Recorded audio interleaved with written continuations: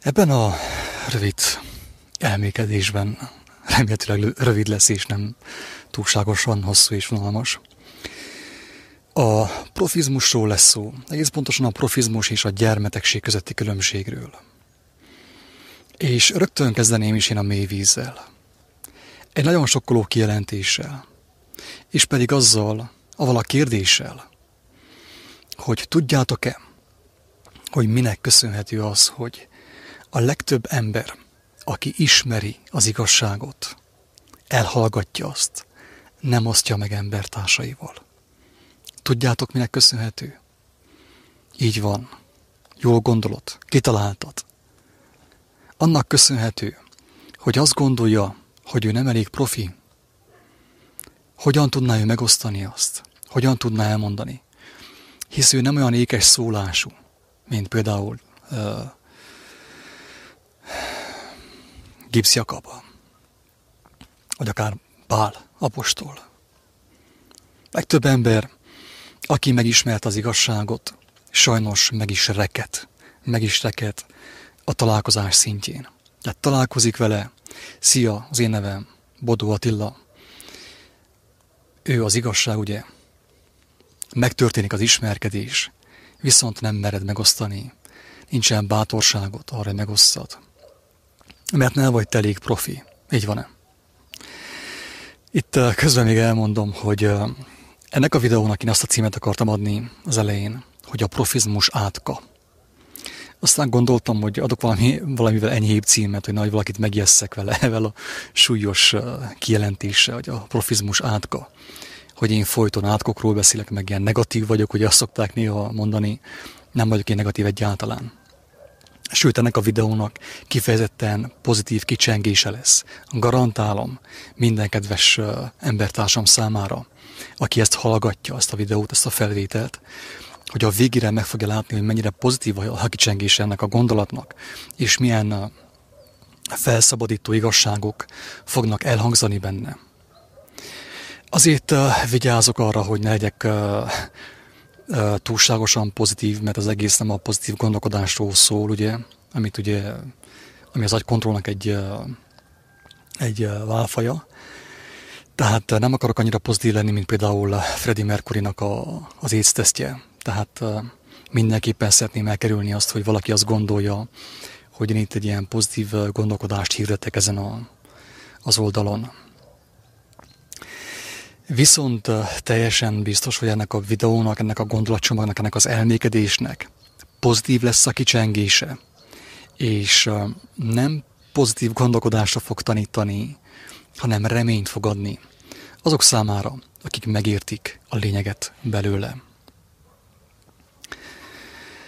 A profizmustól a gyermekig. Tehát itten a cím is ugye azt sugallja, hogy az ember valamiképp, valahogy, és mindjárt meg is nézzük, hogy belecsöppen a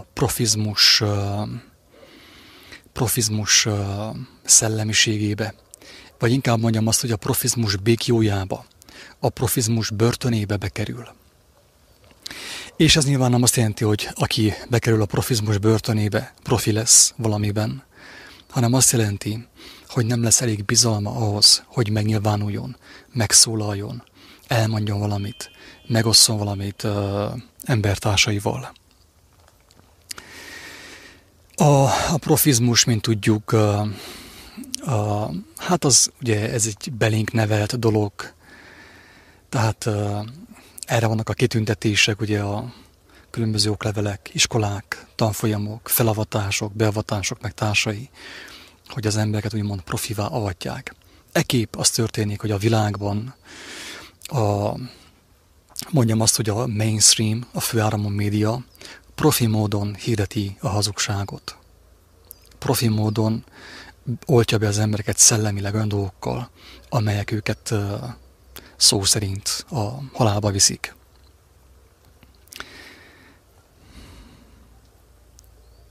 És ezzel párhuzamosan meg az történik, hogy aki betekintést nyert az igazságba, annak a felszabadító erejét megkóstolta, fél felvállalni azt, hogy ő valamit megtudott, valamit meglátott, Fél attól, hogyan fog megszólalni, fog-e dadogni, teljesen folyékonyan fog szólni, unalmas lesz a beszéde,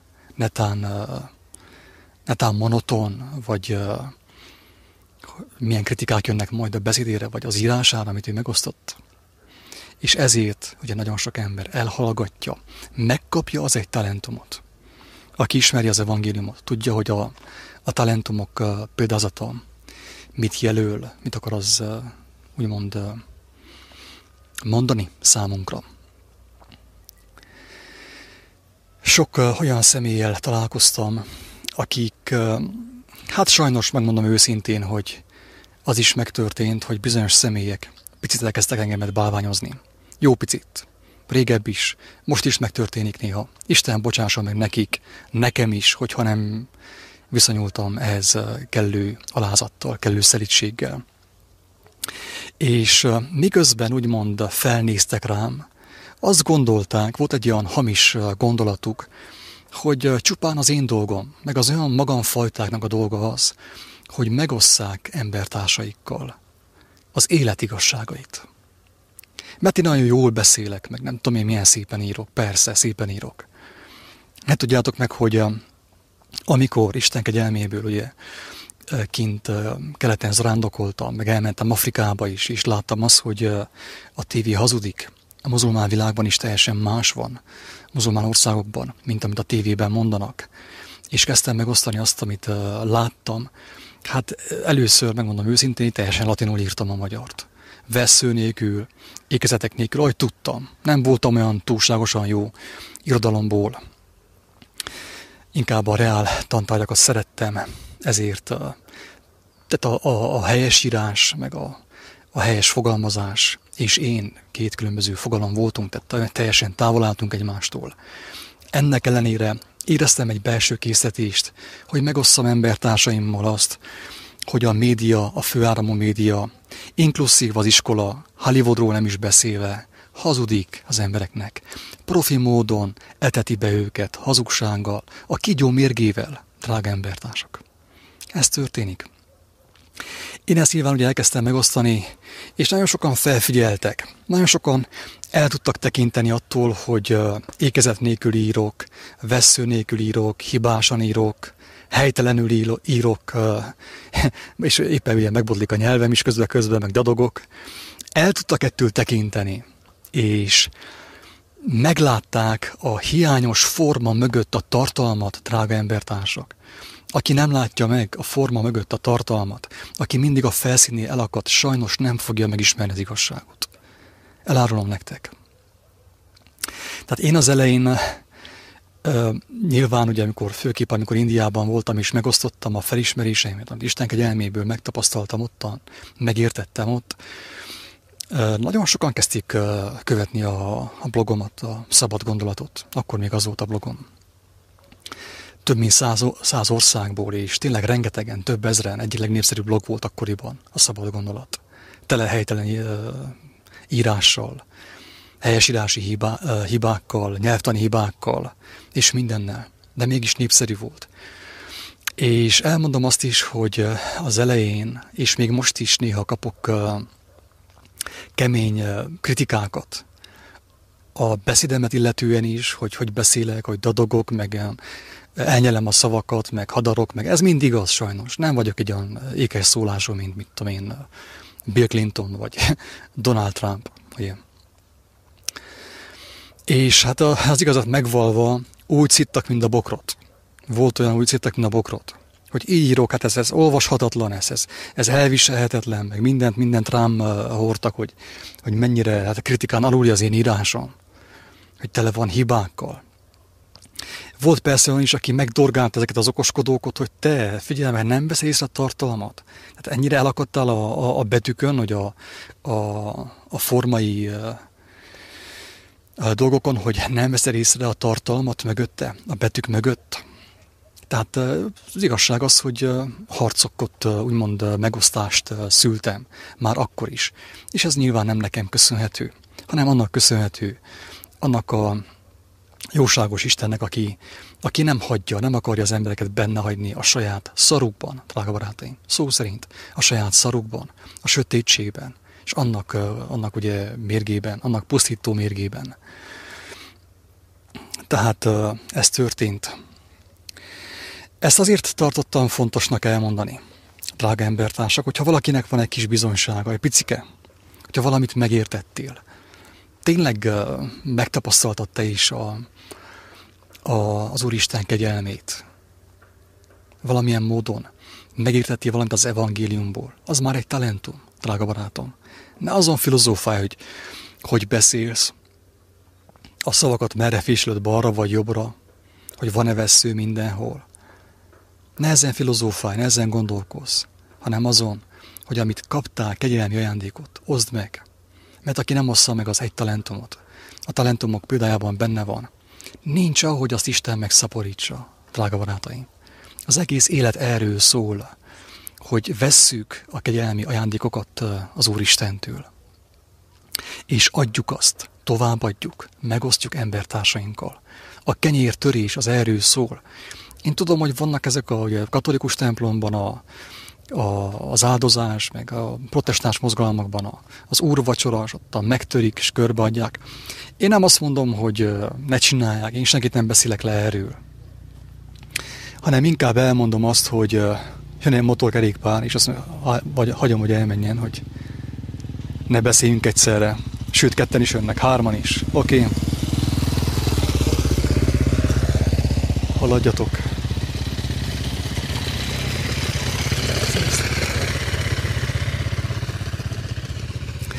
Tehát nem azt akartam mondani ezzel, hogy ne csináljátok azt, a kenyeret ne törjétek meg, ne igyatok bort, igyatok, jól esik, csináljátok.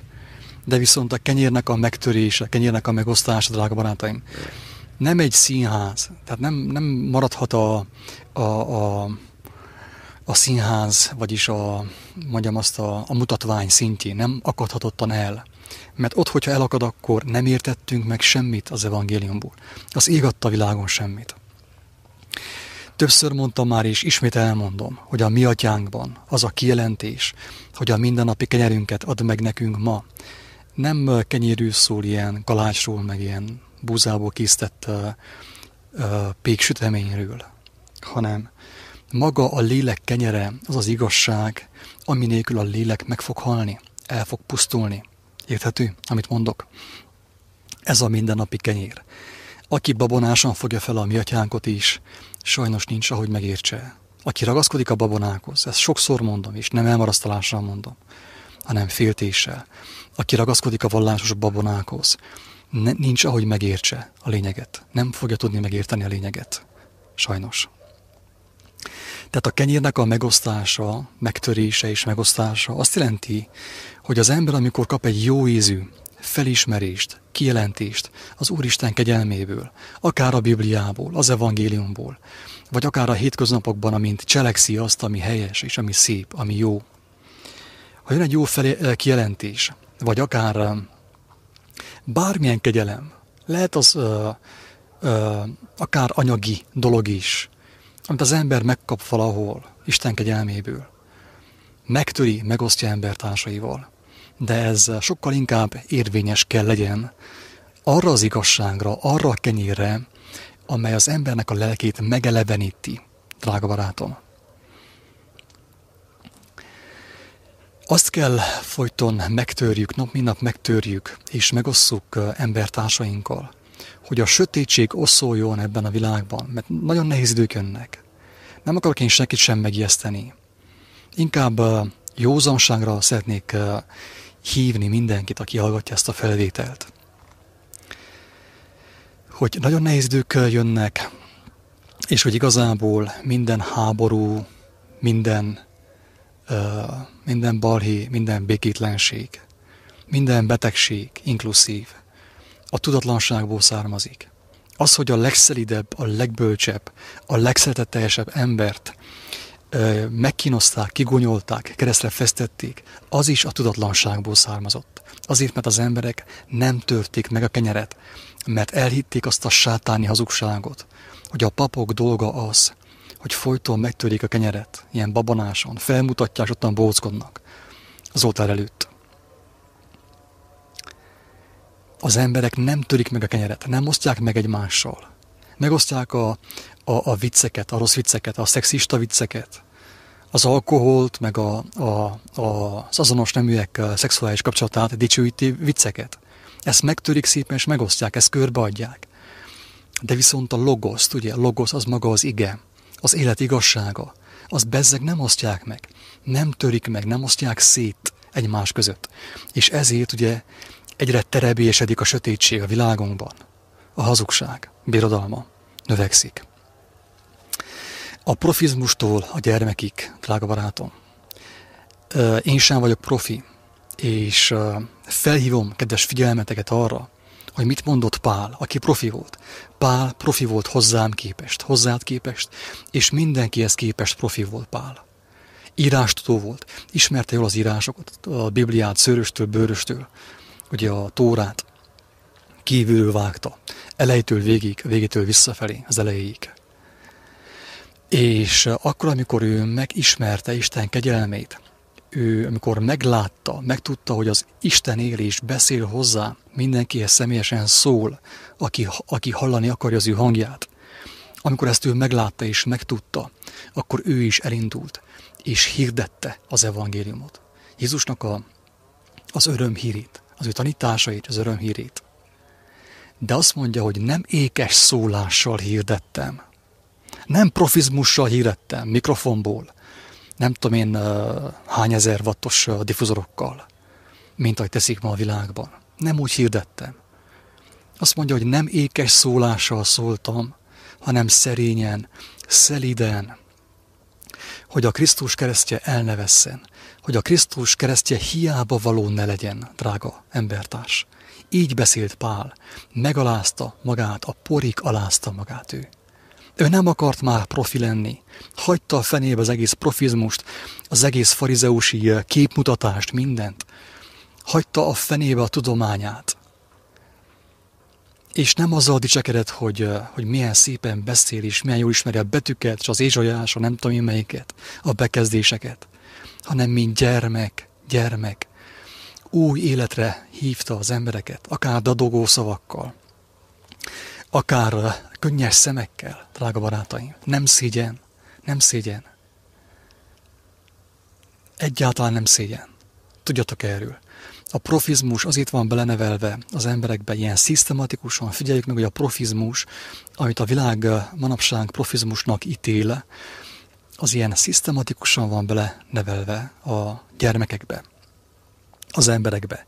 Profivá vannak téve, úgymond. Egy része csak. Akik ugye felkerülnek a csúcsra, a főáramú médiában, meg a világ csúcsára, ahol ugye a világnak az Ura megmutatja nekik az világot, azt mondja, ez mind a tétek lehet, hogyha leborulva imádtok engem. És ezt teszik a profik, drága barátaim. A profik ezt csinálják, szépen letérepelnek a mammon előtt, a pénzért eladják az anyjukat, a becsületüket, a tisztességüket, mindent. Ők a profik. És te miattuk nem mersz megszólalni. Érthető? Ne legyél gyáva. Látod, milyen szépen profi módon tudok én is dadogni. Egy mondatba 2-3-szor. És egyáltalán nem érdekel, hogy ki mit gondol, vagy kinek mi a véleménye. Nem érdekel, mert az az üzenet, amit az Isten a szívemre helyezett, az egy olyan dolog, hogy azt én el kell mondjam. Hogyha nem tudnék beszélni, akkor el kéne pantomimezzem. Érthető, amit mondok, annyira fontos. Nem érdekelhet az, hogy most ki mit gondol arról, hogy hogyan beszélek, vagy hogy írok, hogy kitettem a vesszőt minden hogy elé, vagy nem. Persze jó, hogyha az ember szépen tud írni, helyesen tud írni, de néha a profizmus az üzenetet érthetetlenné és elérhetetlenné teszi az emberek számára, akik azáltal megmenekülhetnének. Érthető? Most akkor nézzük meg, hogy a profizmus honnét ered. Én elmondom itt őszintén nektek. Nem titkolom, hogy a profizmus, amit úgymond így kiműveltünk mi magunkban, az iskolák által, az egyetemek által, meg minden által, az egy sátáni dolog. Én nem azt mondom, hogy egy ember annál bölcsebb, minél butább. Egyáltalán nem erről beszélek. Hanem arról, hogy a profizmus is arra van létrehozva, hogy az egyszerűek, a szelidek nem mernek megszólalni, nem mernek megnyilvánulni. Nem merjük őszintén elmondani, felvállalni, hogy ez történt, Isten kegyelméből, ez történt velem. Mert jön a pásztor a nyakkendővel, a mikrofonnal. Ezek a nagy trógerek, akik oltják az emberiséget a kereszténység nevében, Jézus nevében, ők majd megmondják. Te nem szabad erről szóljál. Ki vagy te? Mit képzelsz te magadról? Hogy te szóljál Isten országáról, vagy a Jézusnak a beszédeiről. Ki vagy te? Mit képzelsz te magadról? Így van-e? Ismerős mi? Tehát a profizmus hogyan lett belénk nevelve? Hogyan lett úgymond az emberiség a profizmus által megfélemlítve, idézőjelben? Hát emlékszem, hogy mint igazságkereső sokat tűnődtem, sokat gondolkodtam azon, hogy mi is történik az oktatási rendszerben. Őrültség, ami folyik. Szisztematikus programozás. Az élő gyermeket már gyermekkorában zombivá teszik. Ezt próbálták velem is, és mindenkivel. Ezt próbálják. És csinálják, és csináljuk mi egymással, mert aztán megszokjuk, azt hiszük, hogy tényleg az az igazság, és mi is átadjuk a kígyónak a mérgét a gyermekeinkbe. Átfecskendezzük. Eltűnődtem azon, hogy milyen sok idő elment a gyermekkoromból arra, hogy megtanuljak olyan dolgokat, amiket már rég elfelejtettem. Réges-rég elfelejtettem. És volt olyan időszakom, sajnos elég sok, hogy nekifogtam, szorgalmasan tanultam, mindent megcsináltam. Mindent.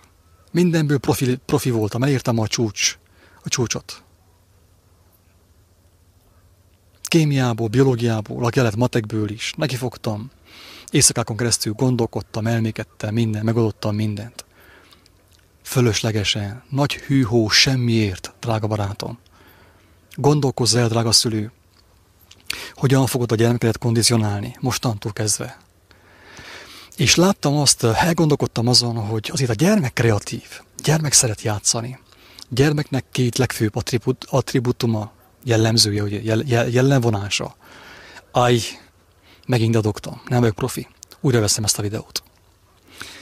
Csak viccelek.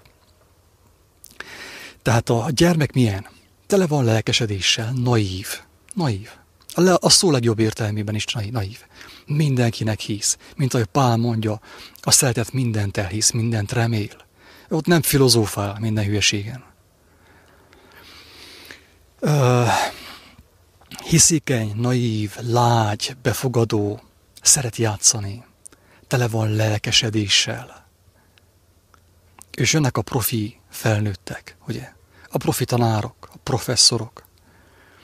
És az élet, ami van benne abban a gyermekben, kioltják. Azok, akik meg vannak kérgesedve, meg vannak savanyodva, tele vannak betegséggel, ezek az emberek tanítják a gyermekeket. Mire tanítják őket? Hát meghalni, barátom, meghalni. Beszéljünk magyarul. Én nem azt mondom, hogy minden tudomány hiába való. Mert voltak olyan dolgok is, amiket szívesen tanultam, és most is emlékszem rá, fizikából, meg sok mindenből. De arra is emlékszem, hogy amit igazán meg tudtam tanulni, és örömmel fogyasztottam, azt úgy tudtam megtanulni, hogy megértettem a lényegét, játékosan rávezettek, örömömöt leltem abban, játszottam vele, és most is vannak ismereteim, abból, amit tanultam fizikából, akár kémiából is, meg biológiából. Örömmel, játékosan tanultam. De hol van ma ez a játékosság az iskolákból? Hol van a lelkesedésnek a megőrzés a gyermekben? Hogy örömét lelje abban, hogy valamit megért, megtanul.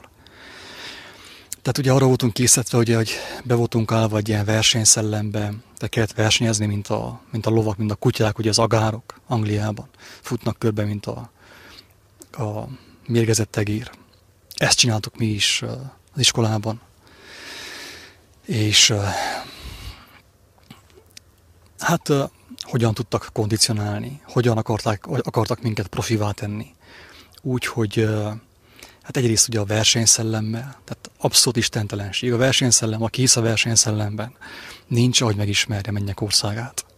A gyermek nem versenyezik senkivel. Még a legelején. Miután már látta a felnőtteket, hogyan működik a felnőttek világa, akkor már igen. De az elején nem versenyezik senkivel, egyszerűen csak játszik. A megfélemlítése, drága barátaim, megfélemlítése. Ott már be voltak hozva a boszorkányok, meg minden. A fenyegetés, a pálca, meg minden. Így neveltek. Robottá ugye minket is. Csoda, hogy még élünk. Csoda, hogy az ember képes élni még 60 évet is. Nem, hogy ez így 900-at, mint az első emberek. Csoda, hogy még 60 évet is tudunk élni.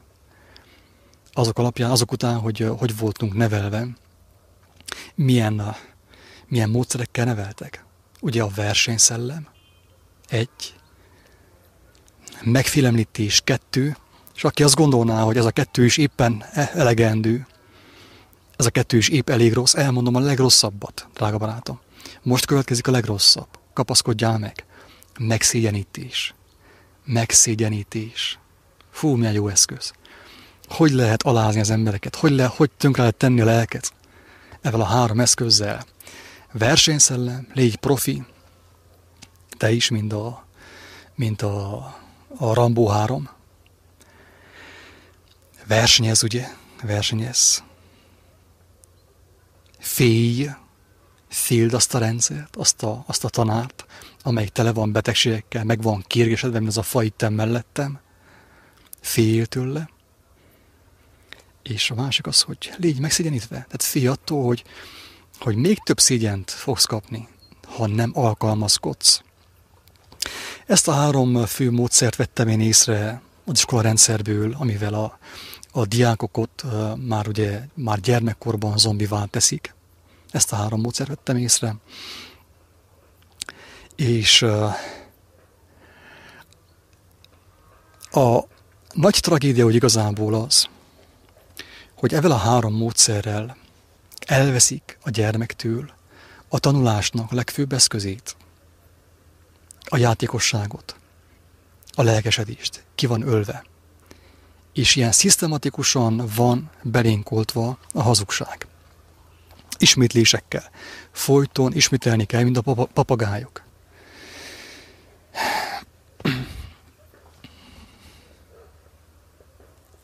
És elgondolkodtam azon, ezelőtt néhány évvel, hogy vajon, hogyha megmaradhattam volna a játékszellemben, a játékosságban, a lelkesedésben, hogyha azt nem ölték volna ki belőlem, akkor én mindent megismertem volna. Sőt, sokkal többet ismertem volna meg, mint amire igazánból szükségem van. Mindent. Valamiből konkrétan, természetszerűen profi lettem volna. Természetes módon lettem volna profi. Nem ilyen beidomított módon, mint ezek a műarcok a televízióban. Mert azt a rengeteg időt, amit a hazugságnak az ismételgetésével töltöttem, a számomra irreleváns információknak a betömködésével töltöttem, az agyamba való betömködésével töltöttem, azt én felhasználhattam volna arra, hogy örömömöt leljem a megismerésekben, a felismerésekben. Ugye most már az iskolai évek száma egyre csak fokozódik, tehát most már lassan az ember 5 éves koráig tanul, utána még él 10 évet is temetik el. Tehát őrültség. Az iskolából, az egyetemekről, a mesteri, meg a doktori, meg a professzori képzésekből már ilyen impotens emberek jönnek ki, akik tényleg tehát semmire nem alkalmasak. Munkát sem nagyon kapnak. Van egy ilyen korcs bizalmuk a gondviselőben az nincsen, az már teljesen ki van ölve.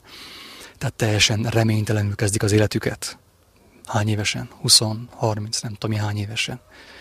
Tehát annyi programozás után már nagyon picik az esélye, hogy valaki úgymond megismerje a valóságot, a gondviselő Istennek a tervét. Nagyon picik az esélye. De viszont nagyon rafinált ugye a világ ura, ugye, mert tudta, hogy hát még így is fennáll a veszélye annak, hogy valaki 25 évesen, akár 30 évesen elkezdi keresni az igazságot. netán elérkezik Jézusnak a nevéhez, hát akkor arra is kínáljunk valami alternatívát neki. Nehogy ő magától tudja meg, ki volt Jézus, vagy ki Jézus, vagy mi Istennek az elképzelése. Nehogy ő személyesen olvassa az evangéliumot, hanem szépen én tovább kanalazom a szájába a tejbe Kriszt, addig, amíg megnyugat. És amíg már hány ingere lesz a Jézus nevétől és Isten nevétől és mindentől. Na ez történik ugye a felnőtti társadalomban. Amikor ugye már kijöttek az iskolából, nagy nehezen megszabadultak attól, bekerültek egy ilyen zombi állásba, zombi munkahelyre, ahol zombi és android üzemmódban működnek, üzemelnek, életük végéig, és végül ugye még a spiritualitást is úgymond bekanalazzák a szájukba. Egy olyan spiritualitást, amely ugyan tartalmaz igazság elemeket, igazság nyomokat, viszont nem a teljes igazságot, ami által a lélek felszabadulhatna. Tehát így alakul ki a profizmus. És Pál apostolt nagyon szeretem én, bár amit csináltak az ő nevében, a kereszténységben, az maga katasztrófa. Tehát egy ilyen világméretű katasztrófa, amit a Pál leveleivel csinált a kereszténység. Tehát tényleg csak imádkozni tudok, hogy minél több ember megszabaduljon attól, amit létrehoztak Pál leveleivel, azokat felhasználva.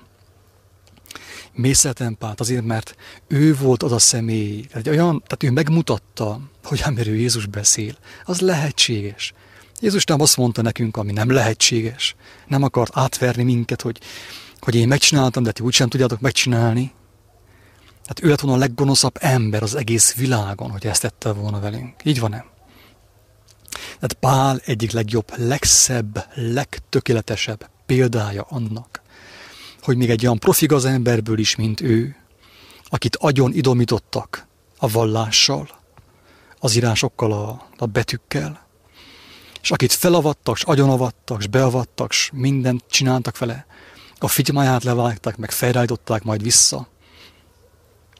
Tehát ő volt az akkori tökéletes android, ezelőtt 2000 évvel.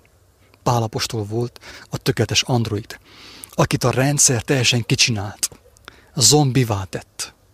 Érthető? Ez volt Pál. Ő volt a terminátor, aki Isten és a vallás nevében gyilkolta az embertársait, és gyilkolta, úgymond, üldözte Isten országát, Isten gyermekeit. Ez volt Pál. De viszont még Pál is megmutatta, hogy egy olyan bekérgesedett, meghipnotizált, beprogramozott,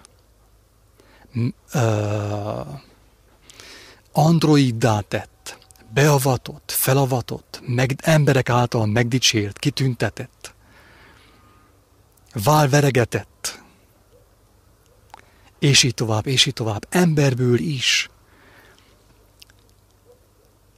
lehet még gyermek. Az Úristen kegyelme hozzá is lehajol, őt is meg akarja menteni. Az összes profit a világban, aki itten képmutatóskodik a profizmusával, amit sok szenvedés által megtanult, és amiért fizetett, és amiből lediplomázott, nekik is van lehetőségük.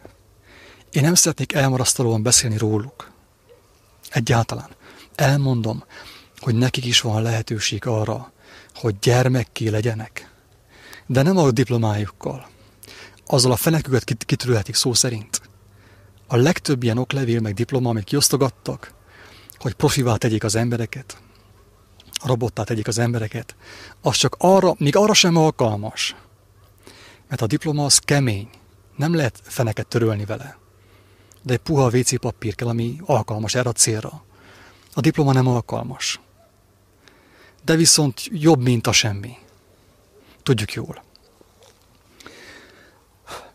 Nekem is vannak kitüntetéseim, hogy nehogy valaki azt gondolja, hogy azért beszélek így, mert én nem kaptam. Én is engedtem, hogy kitüntessenek, felavassanak minden. Be akartak mindenhova szervezni, politikába. Ilyen elnöknek, meg mindennek be akartak szervezni. Hála Istennek nem hagytam. Hála Istennek nem hagytam. Elmondom, hogy mindenkinek, a profiknak is, nekik kisebb a lehetőség, kevesebb a lehetőségük, ez az igazság. Azt mondta Jézus, hogy A gazdag embernek nehezebb bejutni Isten országába. Sőt, a tevének könnyebb átmenni a tűfokán, mint a gazdag embernek, akit kitüntettek, akit profivá tett a hazugság atya. Hello! Ismétlem. Akit profivá tett a hazugság atya, annak nehezebb, tényleg nehezebb. Isten irgalmazzon mindenkinek. De nekik sem lehetetlen, Pálnak sem volt lehetetlen Istenhez fordulni, és újból gyermekké válni. Neki sem volt lehetetlen. Pál a legeslegjobb példa arra, hogy egy agyon programozott embert is megment az Úristen, hogyha van egy pici igazság szeretet benne. Mindenkit meg tud menteni. Azt mondta Jézus, hogy ezek itt, amit a képernyőn látsz, az övéké az Isten országa. Az övéké, hogyha meg nem rontanák őket, persze. Az a gyermek szerencsés, aki gyermekkorában még meghal, 2-3 évese. Az egyenesen megy a mennybe. Legalábbis így képzelem én el. Nem akarok én ebből egy vallást csinálni, hogy valaki félreértsen. De azt mondta, hogy az övéké mennyek országa. Miután a felnőttek megtanítják őket a hazugságaikra, azokra a hazugságokra, ami miatt ők megkérgesedtek, megöregedtek, megszomorodtak, betegek lettek, azok után már nem gyermek a gyermek. A sok film után, meg minden után, a programozás után már nem gyermek a gyermek, akárhány éves. Addig gyermek a gyermek, amíg még nincsen megrontva, nincsen még felnőtté téve a felnőtti tudományokkal. Ugye most már nálunk is, Romániában is, talán Magyarországon is van 0. osztály. Tehát eddig volt első osztály, elsőtől ugye 12-ig, vagy nem tudom, meddig kötelező, de most már van 0. osztály. És így menjünk visszafelé, most szerintem egy néhány éven belül lesz -1. meg -2. osztály is. Hogy nehogy egy év is kimaradjon az agykontrollból, az elmeprogramozásból. Őrültség, ami történik a világban. Őrültség. Imádkozatok tényleg. Azt kívánom, azt kérem mindenkitől, hogy a legtöbb, amit tehet, az, hogy imádkozik az Úristenhez. Hogy legalább egy néhány gyermek megúszza ezt. Egy néhány gyermek megúszza ezt. Én nem úsztam meg. Már gyermekkoromban emlékszem, hogy a kommunista tanítónő, amikor ott mondta, hogy Darwin így, meg Darwin úgy, a majmokból lettünk, 3. osztályos voltam, akkor vonták le először a magaviseletemet. Mert azt mondtam, hogy tanítónő, én ezt nem hiszem el, hogy majmokból lettünk volna. Van Isten, van egy élő Isten. Ezt kaptam a szüleimtől, hála Istennek, ugye ilyen szüleim voltak. Elmondták, hogy van egy élő Isten. Én hittem ebben, bíztam benne. Érzékeltem az ő közelségét, mindig. De amikor felvállaltam, hány évesen, 8 évesen, vagy 9 évesen, hogy én nem hiszem azt, hogy az amőbából lettünk, az egylábúból, meg a zöldostorosból, meg ugye utána aztán a csimpánzokból. Ezért már ugye levonták a magaviseletemet. Akinek nem volt a 10-es a magaviselete, hanem 9-es volt, az már óriási akkor már kezdtek kiközösíteni, meg bélyegezni, hogy ja, ez nem megtartani való. Hát persze, hogy nem megtartani való. Hála Istennek, hogy nem engedte, hogy a rendszer, a mammonnak az elképzelése szerint megtartani való legyek. Hála Istennek, hogy nem engedte ezt.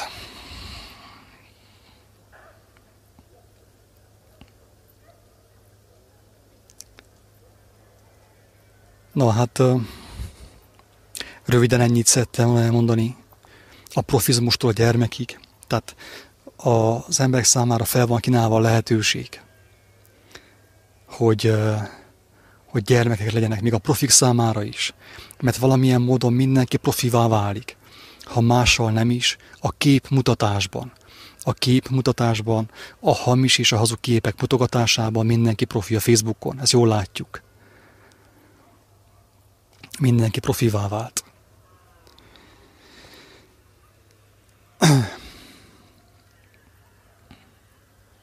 De van szabadulás.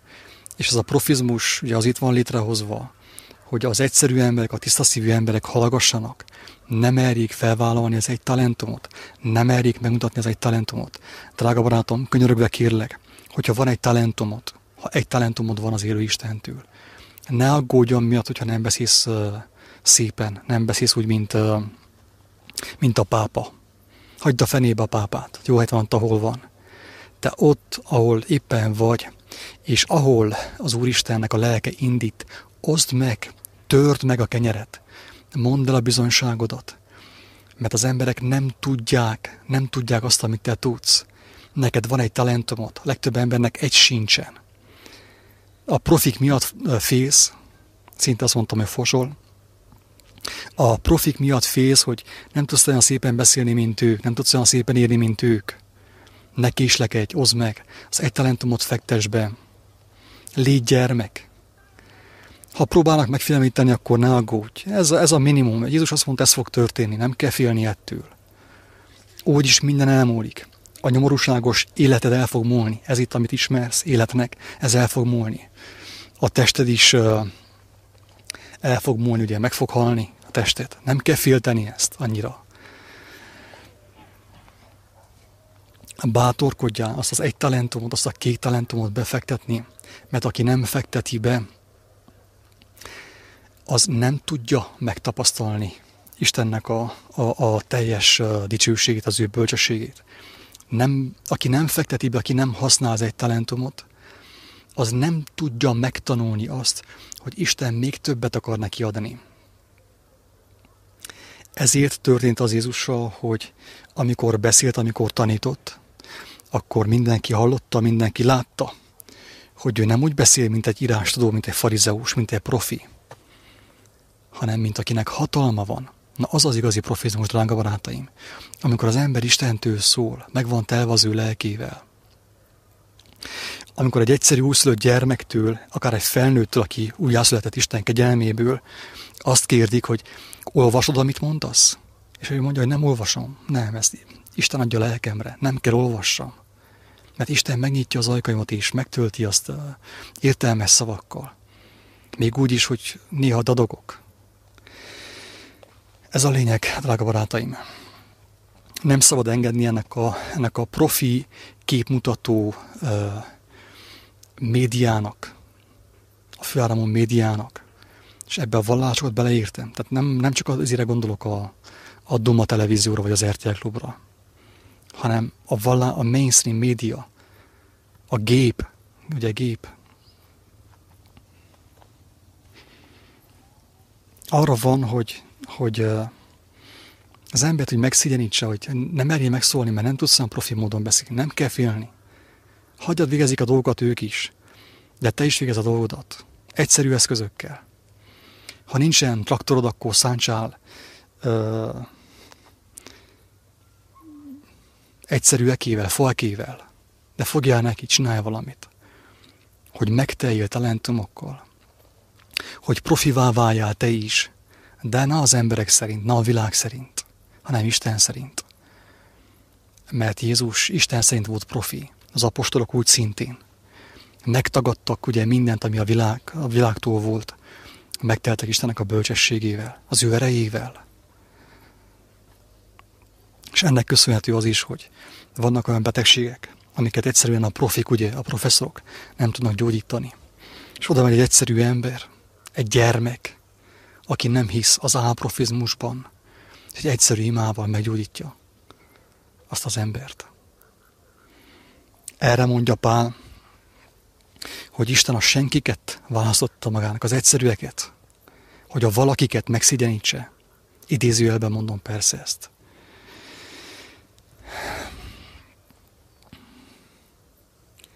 Tehát, hogy megmutassa számunkra, hogy az az értékrend, amit mi itt magunknak felépítettünk, az semmi előtte. Ő nem azt nézi, hogy ki mennyire magolta be a történelmet, vagy nem tudom, melyik filozófiát. Ki mennyire vált géppé, ugye az iskolában, androidá, hanem azt nézi, hogy az embernek milyen szíve van, milyen az indulata. És hogyha használható, akkor ő használja, megtölti értelemmel, igaz bölcsességgel, olyan bölcsességgel, amiben élet van, ami életre visz.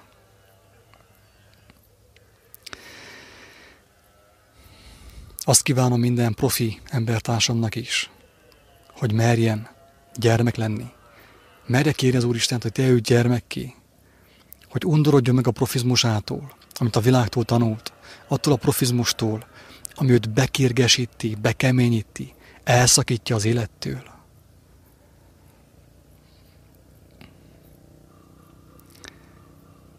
A profizmustól a gyermektegségig, a gyermeki állapotig sokszor egy elég hosszú út vezet. De hogyha az ember el sem indul, akkor sosem fog megérkezni. Sosem fog megérkezni. Muszáj elindulni, ez egy talentumot befektetni. A lényeg az, hogy lehetséges. Pál a legjobb példa erre, ez az igazság. Hogy a profiból is lehet gyermek. A profiból is, az élettelen, haldokló profiból is lehet Isten gyermeke. Én ehhez az utazáshoz, és a kezdéshez főképp mindenkinek kívánok bátorságot. Legyen bátorsága kérni, gyermekként kérni az élet szerzőit, hogy segítsen neki. Legyen bátorsága is, áldás fölötte, tudjon elindulni és az utat végigjárni. Legyen újból gyermek, mert a felnőttekkel Isten nincs, amit kezdjen. Isten országában nem lesznek felnőttek, sem professzorok. Isten áldja mindenkit, szavaztok!